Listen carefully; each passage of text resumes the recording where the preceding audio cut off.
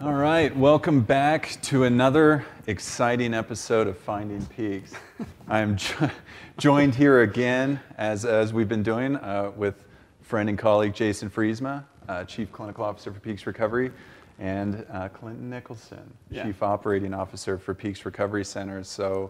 So grateful to have you guys continuing to follow us, to join us for this new episode, and hopefully the episodes are building up and becoming meaningful for you and your loved ones, and helping you expand on conversations in your own household and so forth, and educating and giving insights into the recovery journey, and really what it takes to get somebody well at the end of the day. And Peaks is working on a mission or a project that sort of narrows the focus of addiction treatment through the lens of stabilization. But before we begin defining terms like stabilization and what it means, we wanted to sort of narrow in and focus on what residential treatment is like, the tension we experience as a staff within it, and how we move towards engaging individuals within early concepts of recovery.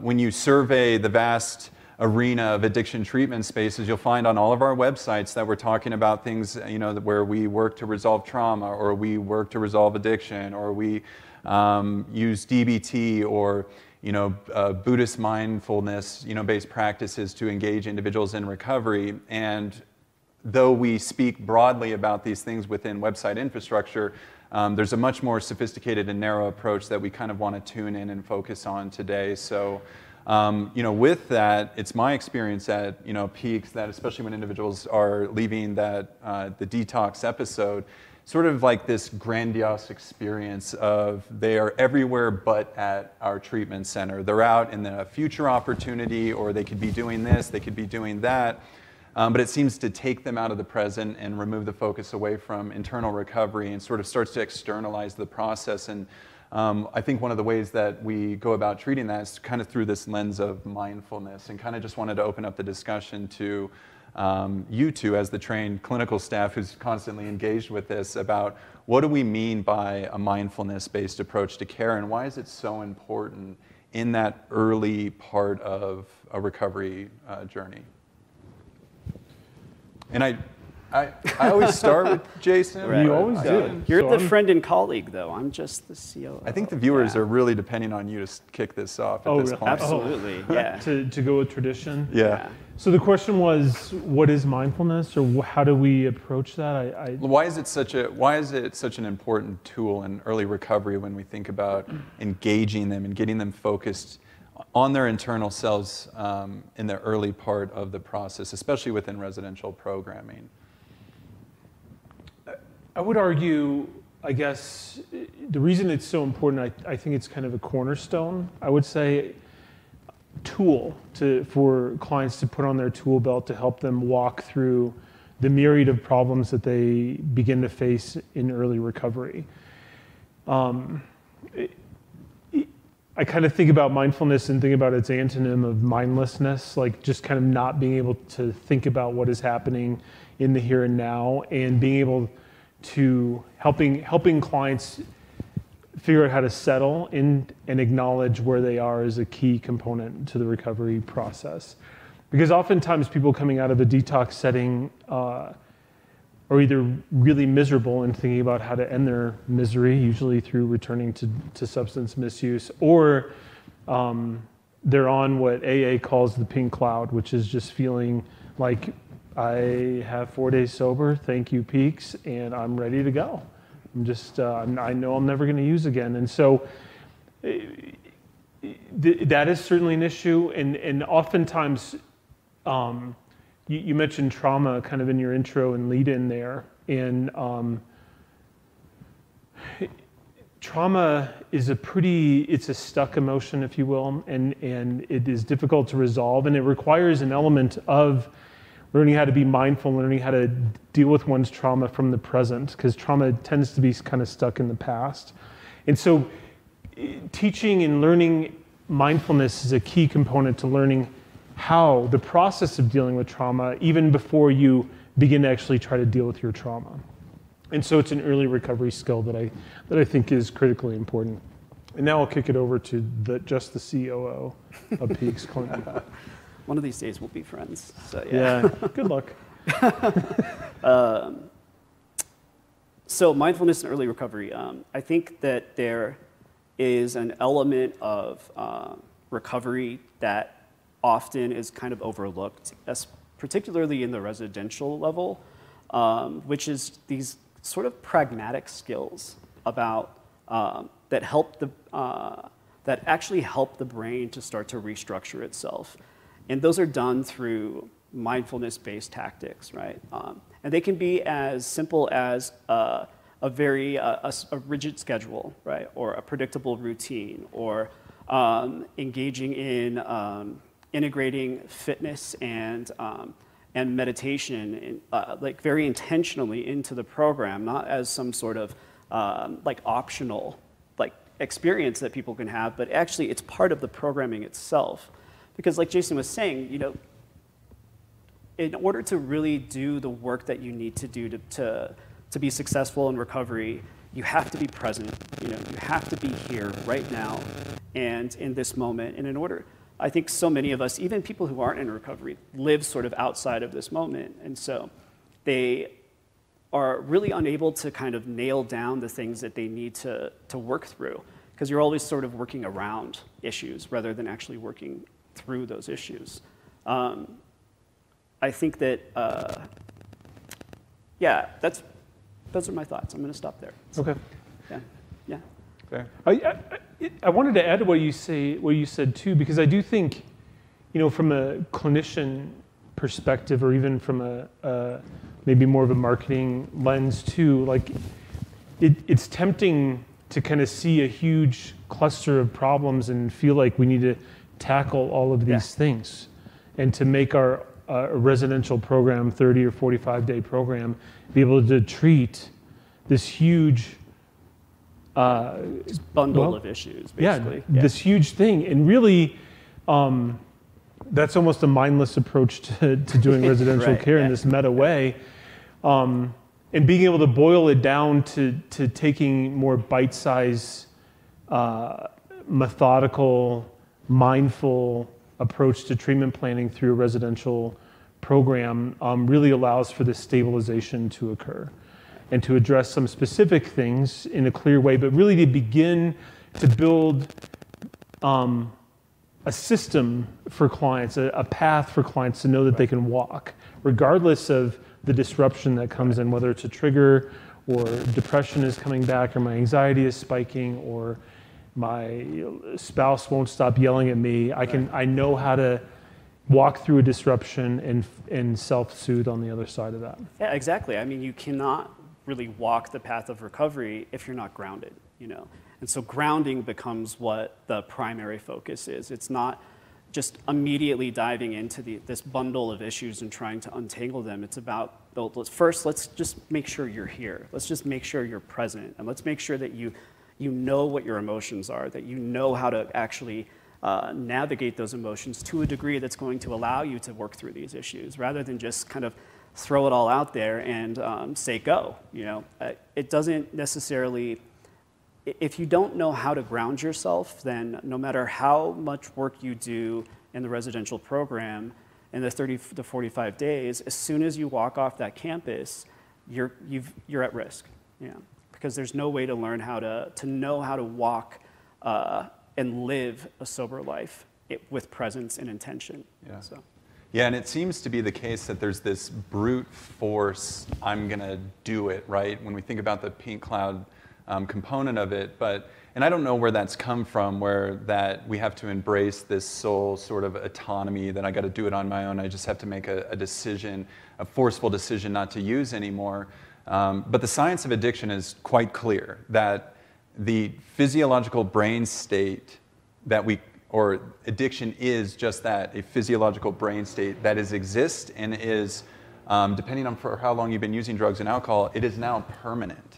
Right, within the brain as a craving state. And so when we're on the pink cloud, we're not triggered, we're not associating, you know, any potential future opportunities that might disrupt the present moment that we're in. But I think it's really important to remind them how quickly they can be disrupted in any given process. So, within residential models such as ours, I think it's really important to go about that and kind of, poke the bear a little bit to get them to see that they aren't so grounded and that things aren't on this, pink cloud. And so within, the limited time frame that we have, whether it's through a mindfulness lens or so forth, what are the unique ways we can have families sort of engaged with what it looks like in an addiction treatment center for how we are sort of poking the bear, getting them a little elevated, then bringing them back down to the ground, escalating the situation a little bit again, bringing them down, because we're really not doing our job if we aren't creating or exposing that tension that actually exists in their lives. So as I generally do, ask a question followed by a statement. A statement. Another question. In that regard, the question is, how do we break through that pink cloud and do it in a way that allows them to reground on the other side without totally disrupting their progress? Well, interestingly, the pink cloud itself, first of all, labeling it, being able to say, hey, this is a predictable part of a recovery journey, and I'm not trying to be the bearer of bad news, but it doesn't last. It doesn't last, yeah. And I always, I align with people, like I fully believe that's your intention. That statement feels very true inside of you that you will never use it again, and I want to acknowledge that. But you also, and then I just describe either, and I can intend to lift my car with my full intention, and I won't be able to. Just saying that there's, translating that intention into a how, I think is the key part. Acknowledging that will take work or a process. And if that doesn't work, I have another metaphor I'll use is, you can say you're going to save $10,000, or you're going to say, I'm going to do what it takes to save $10,000. And I'll go with I'll do what it takes to save $10,000. Like, acknowledge that there's a process and it's going to take some work and some planning, and you may run into some difficulties along the way. That usually helps people kind of begin to round a corner to say, okay, and then I say ride it too, by the way. Yeah, I'm glad you have that intention. Let's use that as momentum to kind of walk through this, and let's get as far as you can while you're feeling like you're never going to use again, because that is kind of some fertile ground to get some momentum, to build some of the tools that we had talked about when maybe some of those other baggage or whatever is with them isn't weighing them down at that moment. We can use that as momentum in a path.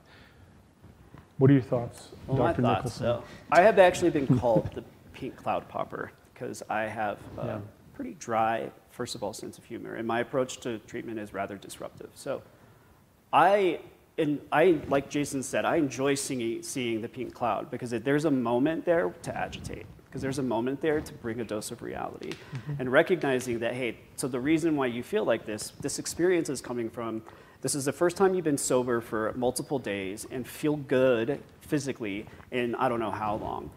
And you pair that with a safe environment full of people who are completely dedicated to your well-being. You are completely safe. There are there's no trigger as far as the sort of external world is concerned. And so that immediately forms a bubble. And the reality is that in about 2 weeks, you're going to try to leave treatment because you're going to be so frustrated, and that you're actually going to want to get the heck out of here. And there's this disbelief, obviously, I think, when people hear that. But the reality is that treatment goes in cycles. It really does. Like, there are times when you feel really grounded in the process, and there are times when you feel like, this is so heavy, I want to get the heck out of here. And that's what it should feel like. Like, that's what that sort of tension brings about, because you need to be able to navigate both of those parts. You need to be able to navigate when you feel good, and then you need to be able to navigate when you're ready to run. And even as something as basic as our curriculum is designed like that. It's designed to really sort of like escalate somebody and then ground them, and then escalate them with the topics of the day and then ground them again. So you go through this process, and I think that again, I totally agree with Jason that it is fertile ground, it's fertile territory, and also it's not real, and it's going to go away pretty fast. So, yeah. Yeah, and sorry to burst your bubble, so to speak. So yeah, but that's not going to last. If you got more to say, jump in. Well, I just was gonna, one of Clinton's famous quotes is, "Yeah, that's not a thing." Like it's like his line. That's not a thing. Yeah. Yeah. Yeah, so whatever this whole, like, I'm never going to use again, yeah. I mean, that's a moment of, like, yeah, that's not a thing. Like, you would use within minutes if you left here right now.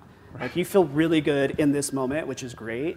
Also, it's not going to last, Yeah. you know, because you're an addict. And because, like you said, Brandon, like, there is physiologically, that person is still in the craving state. Like, they have not worked through the neurological processes necessary in order to even begin to have the skills to manage triggers and cope with these sort of external agitators that as soon as they walk out of treatment, they're going to experience. Right, right. And the verbiage that's coming up for me, I think we talked about a pre-episode here, but distress tolerance is really the name of the game, and it's at least my non-clinical experience, you know, in surveying the patient demographic that comes through our program, that it seems like they're quick to take the things that cause stress in their lives and tear them down. It might be, you know, it might be a marriage, it might be the place they live, it might be the place they work.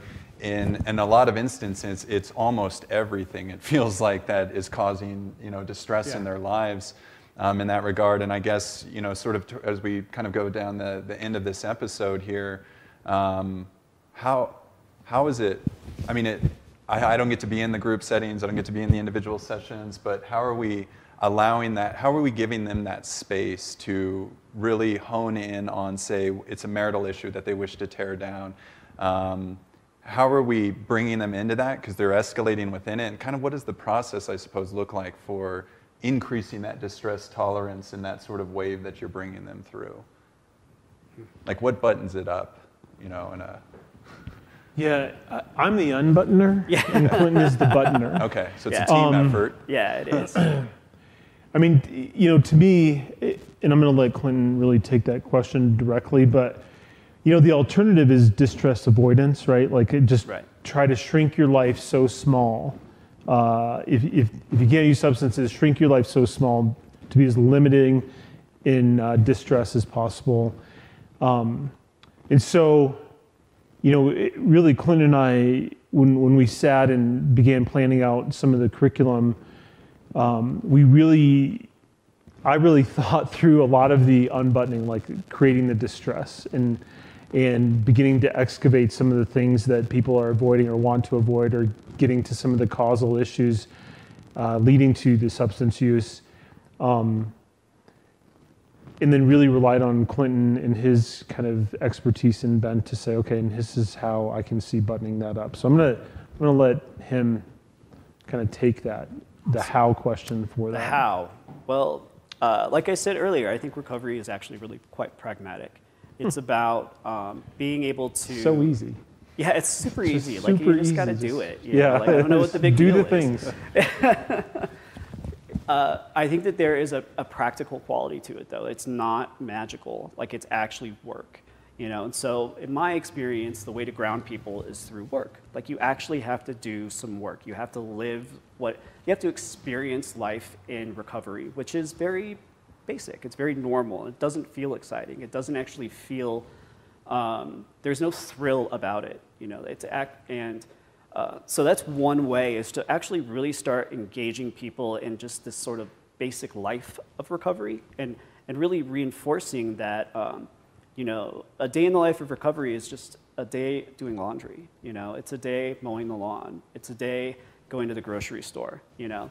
And being able to sort of reiterate that and allow them to experience that in a way that is actually fulfilling. The other way to do that is somatically, actually getting into the body and really grounding people either through yoga or through other various exercises, through actually going on hikes. You know, there's a way to sort of ground the mind through the body that we also lean into pretty heavily. Because the reality is, like, I don't know if I personally believe in resolution to trauma. I don't know if I actually believe that that's a thing, but I do believe that you can work around your trauma. You can recognize that it's there, see how it's impacting you in your day-to-day life, and then change that impact, you know. very easily and very pragmatically, of course. Yeah. We can Takes flag hours. that for another episode, by Yeah. the way, because that may be an Clint- interesting conversation. Clinton just segued into another episode Yeah, for sure he there. sure did.